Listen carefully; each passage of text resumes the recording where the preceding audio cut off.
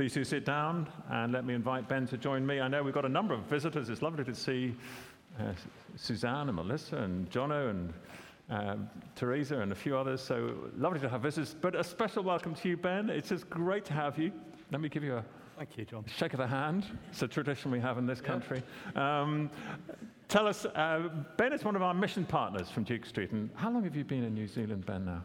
15 years. 15 years. So you've got 3 Kiwi kids. 3 Kiwi kids, and 2 Kiwi adults as well now. But, I came in on my New Zealand passport this time, not my British one. Did they refuse you? Or? I was actually refused the British passport, but let's not talk about that. No. Right. Still working on that. Okay. Tell us, now you're going to be reporting tonight, so do you just want to give us a trailer of tonight? God has been very good, but the last 3 years have been very hard. Yeah. Is that enough? That's enough. That'll do. So come and join us at 5:30 when Ben will be giving basically a slightly different evening gathering. Ben will be giving a full report of the last, a bit more than 3 years, isn't it? But the toughness. So come and hear why he says it's so tough, how we can pray for him as one of our mission partners, and then we'll be bringing a shorter word from the Lord than we normally get in an evening. But we'd love to see you. But I'm not going to take any more of your time. I'm going to let you pray and take us forward. You've got your Bible. I'll take this one away. That's great. It's lovely to have you with us, Ben. We're looking forward to hearing what God has to say through you. Great. Thanks. Okay, take care. Well, kia ora, morena, tēnā koutou, katoa. And evidently there are no Kiwis in the audience today. Basically saying a big welcome, good to be here. It is wonderful, and I cannot stress that enough. It is wonderful to be back here. It is thrilling to be in this new auditorium, and not taking away from anything about how fabulous the auditorium is and wanting to continue supporting that. So please do, and I've not been put up to that. It is even more thrilling to see this place filled and vibrant with people worshipping God, opening His word and singing His praises. Don't ever take that for granted. I've said to quite a number of friends, as people ask about connections with Duke Street, that 2 of the happiest years of my life were spent here 20-odd years ago now, and some of my best church experiences have been at Duke Street. So it is good to be back here, but let's turn to God's word and hear from Him. Let's ask God to speak to each one of us now. Father God, we thank you for your word. We thank you that you speak by your Spirit to each one of us. We're aware as we come from a busy week and a busy world and a broken world that we need you. And so we ask that we would hear your voice and that we would be obedient to you, whatever you call us to do and however you call us to respond. May we not just be hearers of your word, but doers also. We pray this in Jesus' strong and mighty name. Amen. I should just say, for those of you that have asked about the family, I am here in the UK with Hannah, our 8-year-old daughter, but I send her apologies. She's actually over in Northern Ireland with her grandparents. She's not seen them for 4 years, so I think they're delighted to be taking her to church today. Jen and the boys have had to stay on. We felt we could take Hannah out of school, and you don't get fined for that in New Zealand. It's a really nice thing. So she's missing 6 weeks of school. The summer holidays start on Friday, and on Saturday, Jen and the boys are flying from Wellington to Auckland to San Francisco to Heathrow. They're due to arrive on Sunday morning next week. And I've said to Jen, we will do everything we can to get you to Duke Street. So she won't be thanking me for it, but God willing, if all goes to plan, they should be joining me next Sunday, and then we have time with family. A few months ago, Jen, my wife, and I celebrated our 15th wedding anniversary. We moved to New Zealand 3 months after getting married, 2 suitcases each, and we've picked up plenty of baggage since. I believe that, as the Bible says, marriage should be honored by all. And so whenever friends are celebrating wedding anniversaries, as well as ourselves, I think that those are good occasions. And some of you will have celebrated far more wedding anniversaries than our 15th. But through the kindness of friends, Jen and I managed on a very rare occasion, we don't have family around to look after the kids, we managed to head to a place called Queenstown for a rare treat of a weekend together celebrating. I think there may even be a picture of Queenstown. Let's just see if that comes up. It's worth seeing. It's a lovely place, spectacular scenery, stunning mountain ranges, beautiful lake. It's the adventure capital of New Zealand. It really is fantastic. These are the Remarkable Mountains, mountain range. They are called Remarkable because they go from north to south, pretty much spot on. When my father-in-law visited New Zealand, he developed a photo book afterwards of his trip, and he noted down about the Remarkables. The trouble was, he noted and called them the Incredibles, which are something else. Jen and I went to Queenstown for our wedding anniversary. We enjoyed good food, time together, different experiences to those that we do with the children. We took loads of photos, and one of the things that some of you will know about me is I love to take pictures of New Zealand. I've been determined never to lose the wow of how spectacular it is, the stunning scenery. So I'm always taking pictures. And if you've ever been traveling, just go back a second and just keep the other one on for a minute. Don't look at that picture, it'll spoil what I'm about to say. If you've ever been traveling, you'll know the dilemma of getting a good picture of yourself. You either have to ask someone to take a picture of you, or you have to take a selfie yourself. Now, if you're someone like John with long arms, that's no trouble at all. But some of us are short, and you'll always have at least one double chin, maybe a few double chins in a photo, because your arms aren't quite long enough.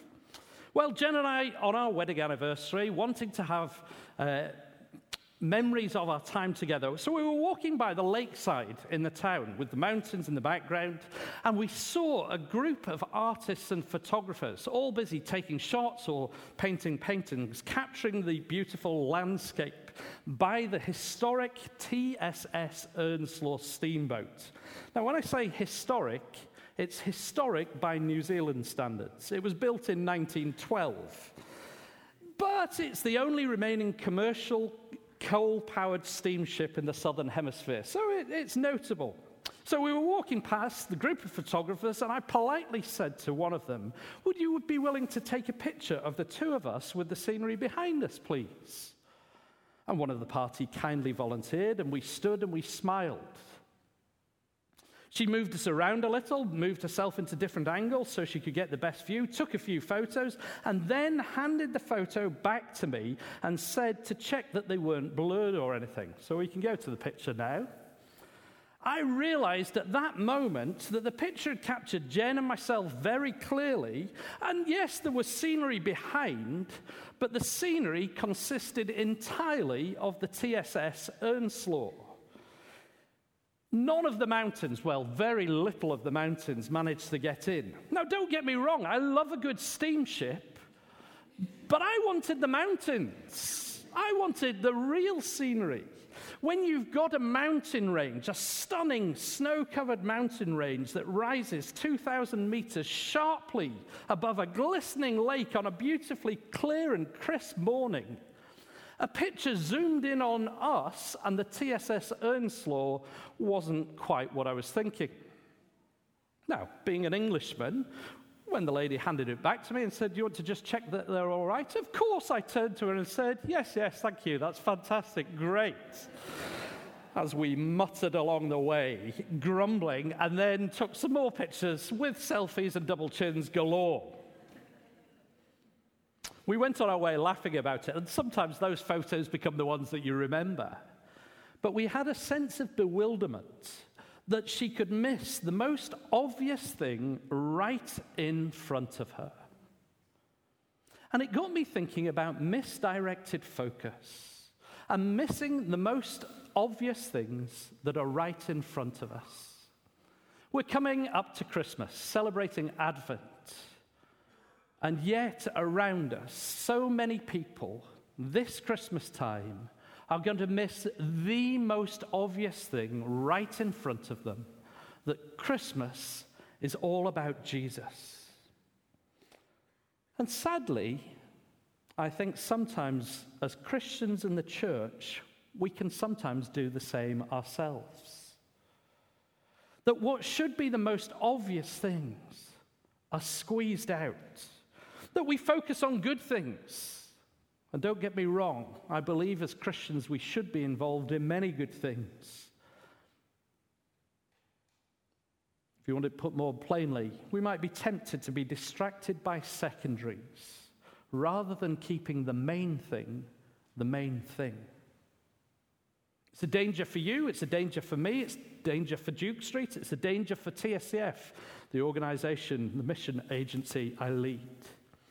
As one author so helpfully puts it, one generation believes something, the next assumes it, and the third will forget and deny it. And isn't that what's true in what's happening with the census this week here in the UK? So arising out of those thoughts, this morning I want to look at the story that was read to us in the passage that was read and be reminded by Peter and John of some pretty obvious things, but no less significant things. Things that we may be in danger of assuming and in the process potentially forget. The story is fairly simple. I don't want to assume that you know it. It begins in the chapter before, so you can read that later yourself. But let me summarize it for you.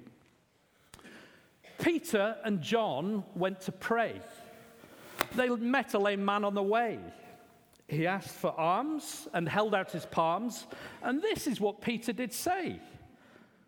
Silver and gold I have none, but such as I have give I you. In the name of Jesus Christ of Nazareth, rise up and walk. And those of you that know the song, he went walking and leaping and praising God, walking and leaping, praising God. In the name of Jesus Christ of Nazareth, rise up and walk. The trouble was, a man that has been a lame beggar since birth, that has been healed, isn't an everyday occurrence. And so this man becomes the talk of the town. People are amazed. They're wondering what has happened. And it starts a whole chain reaction, I guess. And crowds come rushing to meet Peter and John at Solomon's Colonnade. Peter doesn't miss the opportunity. With the man still holding on to him, Peter starts proclaiming why God has healed him and how they should respond too. So come to chapter 4. The scene's changing. Look at verse 1. And I'm afraid my notes are from a slightly different translation, but sometimes it's good to hear a little translation difference. Look at verse 1. The priests and the captain of the temple guard and the Sadducees came to Peter and John while they were speaking to the people. They were greatly disturbed because the apostles were teaching the people, proclaiming in Jesus the resurrection of the dead. They seized Peter and John, and because it was evening, they put them in jail until the next day. If you want this summarized in a more modern song, the Kaiser Chiefs song fits well. I predict a riot. And that was what was happening. There was a fear that there was going to be a riot. And so the religious leaders are concerned about this and get Peter and John, the people that they should have been supportive of and in favor of, and put them in prison and out of harm's way. Now, it's not the situation that Peter and John would have chosen. It's easy to start thinking, well, that was far from ideal. But don't miss what's said in verse 4. Have a look at it. But many who heard the message believed. So the number of men who believed grew to about 5,000. Don't miss that miracle of the faith of the 5,000. God is still at work, though his people are in prison. Fascinating coming back to the UK after 3 years away for myself and 4 for Hannah. The observations, the things you see. I don't think I've ever had so many people tell me how broken Britain is. Don't worry, watching on from New Zealand, I have lots of New Zealanders telling me, oh, Britain's pretty broken. Without jumping in on it, I think actually much of the world is pretty broken at the moment. And it's easy for us to think, what on earth is God doing? Don't miss what I said there just in summary about tonight's reports. It's been a tough 3 years, but God is still at work. Can God still work when war is going on in Ukraine? Well, yes, he can. Or when there's a global pandemic and restrictions abound? Of course he can. Don't fall into the trap of thinking that just because something seemingly negative is happening, that God isn't at work. No, God is still actively involved, actively working, and here bringing 5,000 people to faith. The story continues from verse 5 and following. The religious leaders, some of whom just weeks before had been face to face with Jesus at his trial, are now confronting Jesus' followers in a similar court case as they ask Peter and John, by what power or what name did you do this? And as Peter and John answer the question, we have our first point this morning: the clarity of their message. Peter speaks filled with God's Holy Spirit. His words are God's words. It's fulfillment of Jesus' promise in Luke chapter 21. You will bear testimony to me, but make up your mind not to worry beforehand how you will defend yourselves. For I will give you words and wisdom that none of your adversaries will be able to resist or contradict. Let me just say as an aside, some of you this week are going into the workplace or at the school gate or with family members, and you're going to be inviting them maybe to the men's breakfast. Rico's a good friend of mine as well. It'd be a great message. Or to the carol services coming up. And you're thinking, but what if they ask me something I don't know? Remember Jesus' words. You will bear testimony to me. But make up your mind not to worry beforehand how you'll defend yourselves. I will give you words. So this week, as you go and invite people, God is going with you. It's abundantly clear as you look through their text. Through the text, Peter and John's message is all about Jesus, the clarity of their message. Do you see it? It's all through Peter's message in chapter 3. It's there in chapter 4 and verse 2 as the apostles are teaching the people, proclaiming in Jesus the resurrection of the dead. But look with me at verses 8 to 12. Peter's been asked about a cripple, but he wants to talk about the crucified Christ. He's asked about an act of kindness, but he wants to talk about the ultimate act of kindness and love. Look at verse 10. Know this, it's by the name of Jesus Christ of Nazareth, whom you crucified, but whom God raised from the dead, that this man stands before you healed. Peter has been on the defense, responding to their questions, but as it is in sports, he knows that the best form of defense is attack, and so he goes on the attack. Verse 11, the stone you builders rejected has become the cornerstone. Peter and John are absolutely clear. Their message is all about Jesus. I've seen this on campus in the universities and polytechnics in New Zealand with TSCF, as at different times students come up to us and ask different questions. Are you the group that's against whatever issue is present at the time? Abortion, euthanasia, same-sex marriage. And the answer is, no, that's not our message. We seek to have biblical views on different ethical issues, but we are Jesus people. Our message is about a Savior who came to seek and to save that which was lost.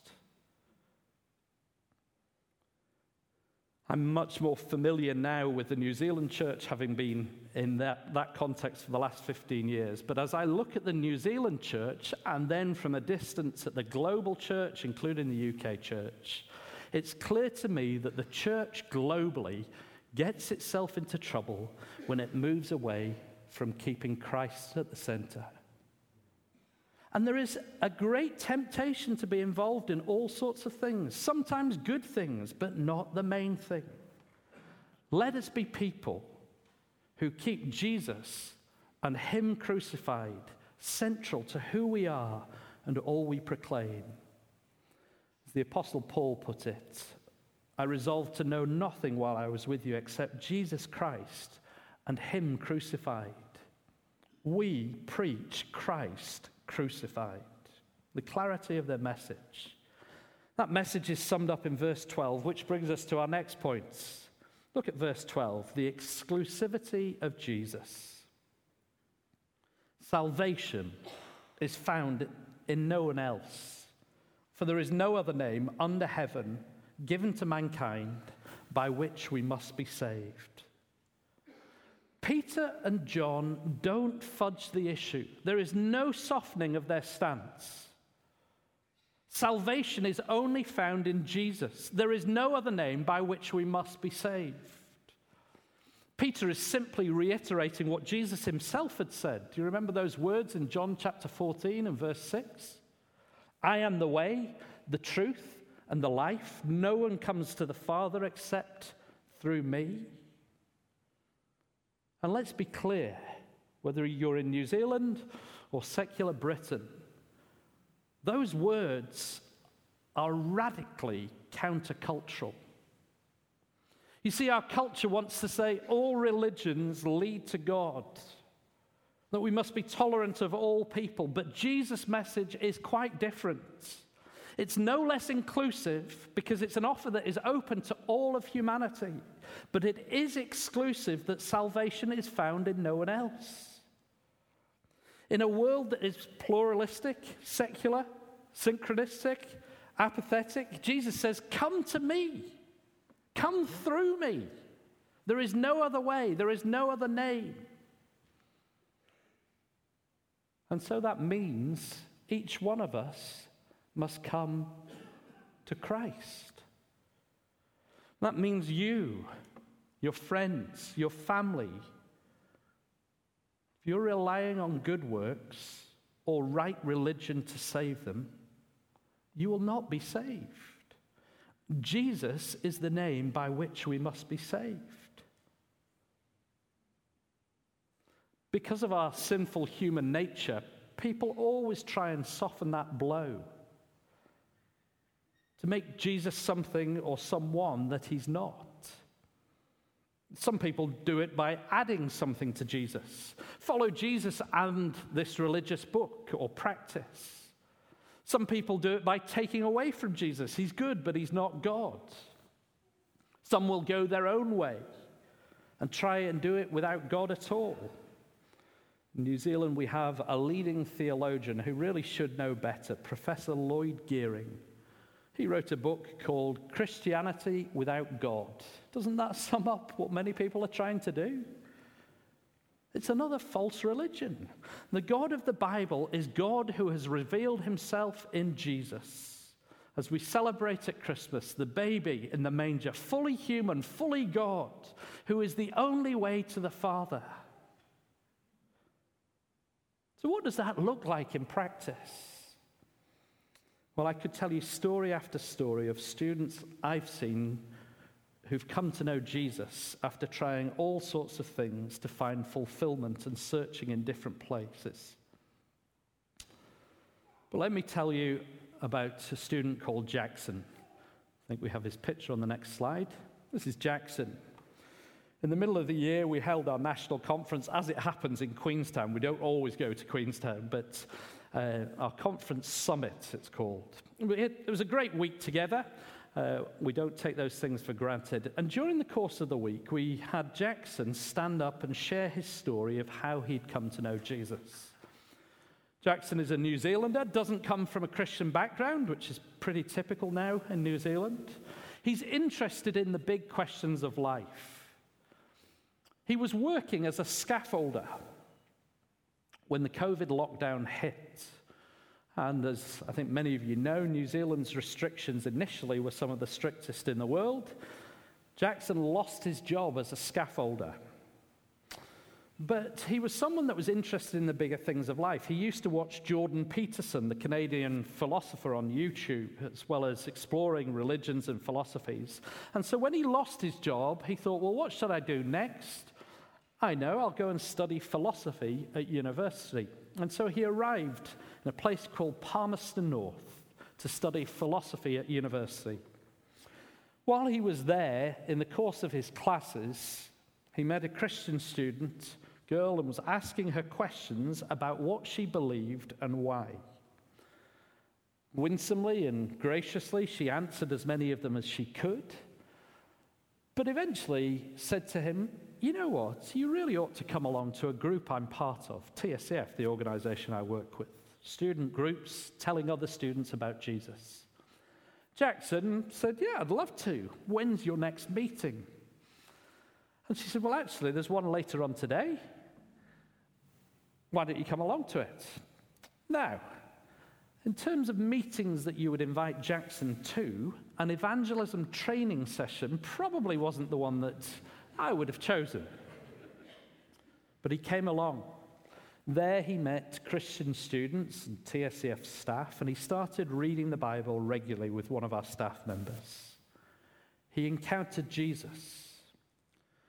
Last year at our national conference, so the first one we were able to hold post-pandemic or post-lockdowns, he trusted Christ as his Lord and Savior. A year on at this year's conference, he was telling the story of God working in his life to bring him to salvation. To put it succinctly, Jesus saves. Now the trouble is, all of us have people in our mind that we can think of, and you think, yes, Jesus saves, but not that person. Let me ask myself, do you really believe that? That God can save the worst, the wickedest, the furthest from him? The exclusivity of Jesus. Jesus saves. That brings us to my final point. The necessity of salvation.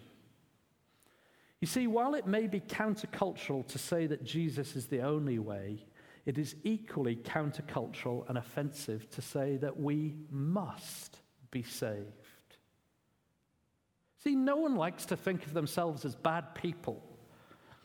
Not compared to Adolf Hitler or Osama bin Laden or whoever you think of in that category. And none of us likes to see ourselves as being in need of rescue, especially here in Britain where we pride ourselves on being good and respectable people. We don't want to be told that our best isn't good enough. We want to be able to solve a problem ourselves. But the message is absolutely clear. Salvation is necessary. This Christmas, as we celebrate that Jesus has not simply come as a good man, nor is he simply the God-man, though he is both good and God, but he is to be Lord and Savior. Do you remember what the angels proclaimed? It was the first Christian message heard in New Zealand 200 odd years ago. Behold, I bring you good news of great joy for all people. What is the good news? A Savior has been born, Christ the Lord. The message of Christianity is that we are in urgent need of rescue. A few years ago, I drove our family to a holiday in a place called New Plymouth. It's in a place called Taranaki, a region called the Taranaki, rural New Zealand. Mount Taranaki is a bit like Mount Fuji. It's a volcano, beautiful. And as we drove through rural Taranaki, we came across a beautiful waterfall on the side of the road. One of the great things about New Zealand is that as you drive around, there's things to see all over the place. And so I pulled over onto the grass verge. We got out, we took our pictures, got back in the car, and as soon as I tried to take away or move away from that spot, I realized we're stuck. See, the grass was wet, and the car had no grip. We just couldn't get out. Being male, I just tried harder. And it got worse. I could almost picture it in slow motion and the realization of having to turn to Jen and go, we're stuck. No matter how hard we tried, and believe me, we got the kids out, pushing, we just couldn't get out. One of the problems of New Zealand is that there are vast areas with no mobile phone reception, so we couldn't ring anyone for help. And we just had to sit and wait for a vehicle to come by. Now, in my notes, here's a moment of cross-cultural translation. A ute came by. People from Australia might know that word as well. I see a vet at the back nodding. A van, a ute, that's a great Kiwi word. Thankfully, he had some rope and was able to help us. But you see what happened? There was a point where I had to realize I cannot save myself. I cannot get out of this mess myself. I need rescue. And as embarrassing as that might have been, it was the honest truth. And until I was able to admit it, there was nothing that I could do to make the situation better. Now, it might be a simple illustration, but as simple human beings, our situation is far worse. We need to realize we are in a perilous situation. We are in need of rescue. We cannot save ourselves. We need someone outside of the situation to come and save us. And that's why the Bible tells us that the Father sent the Son to be the Savior of the world. The Bible teaches us we are dead in sins, not just in trouble, but actually dead. We need resurrection. We need rescue. And the trouble is we see ourselves as immortal. There's no urgency. Life's there to be lived. But the Bible says people are destined to die once, and after that, the judgment. You see, salvation is both necessary and urgent. In dying for us and rising from the dead, Jesus accomplished victory over both sin and death. He became our sin bearer, our substitute, our Savior, taking our sins, taking our punishment so we could be forgiven. And Peter's appeal to those who are listening to him is cease your rejection of Christ. Turn to him. Choose life and be saved.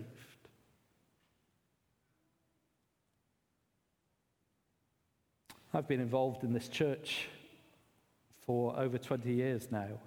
I know a number of you, but there are a whole load of you that I don't know. I have no doubt that here this morning there will be some of you who that's you. You're rejecting Christ.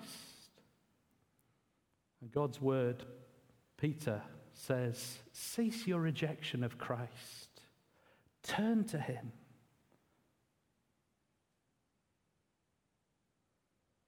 The one who died for you, the one who rose, conquering sin and death, the one who is coming and will judge the living and the dead. You see, salvation is necessary. Salvation is found in no one else. Come to him.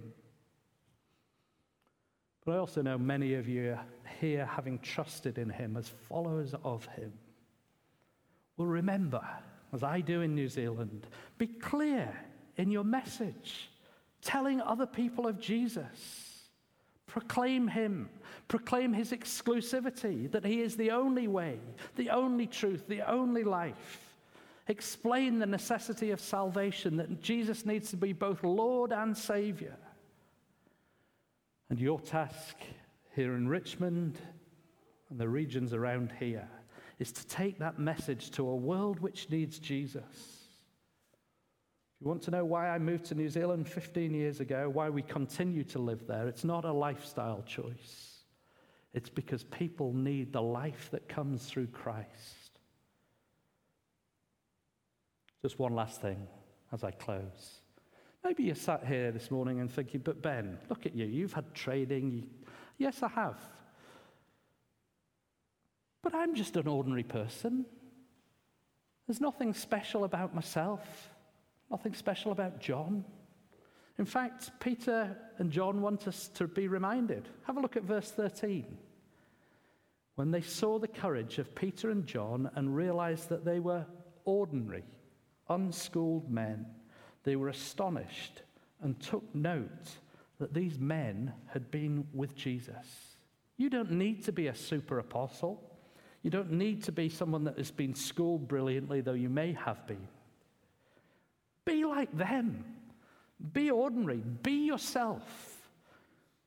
Be with Jesus and then take him with you into the workplace, into school, into college, to the sports fields, the orchestras, the choirs. And don't assume or miss the main thing as you proclaim that salvation is found in no one else. For there is no other name under heaven given to mankind by which we must be saved. Amen.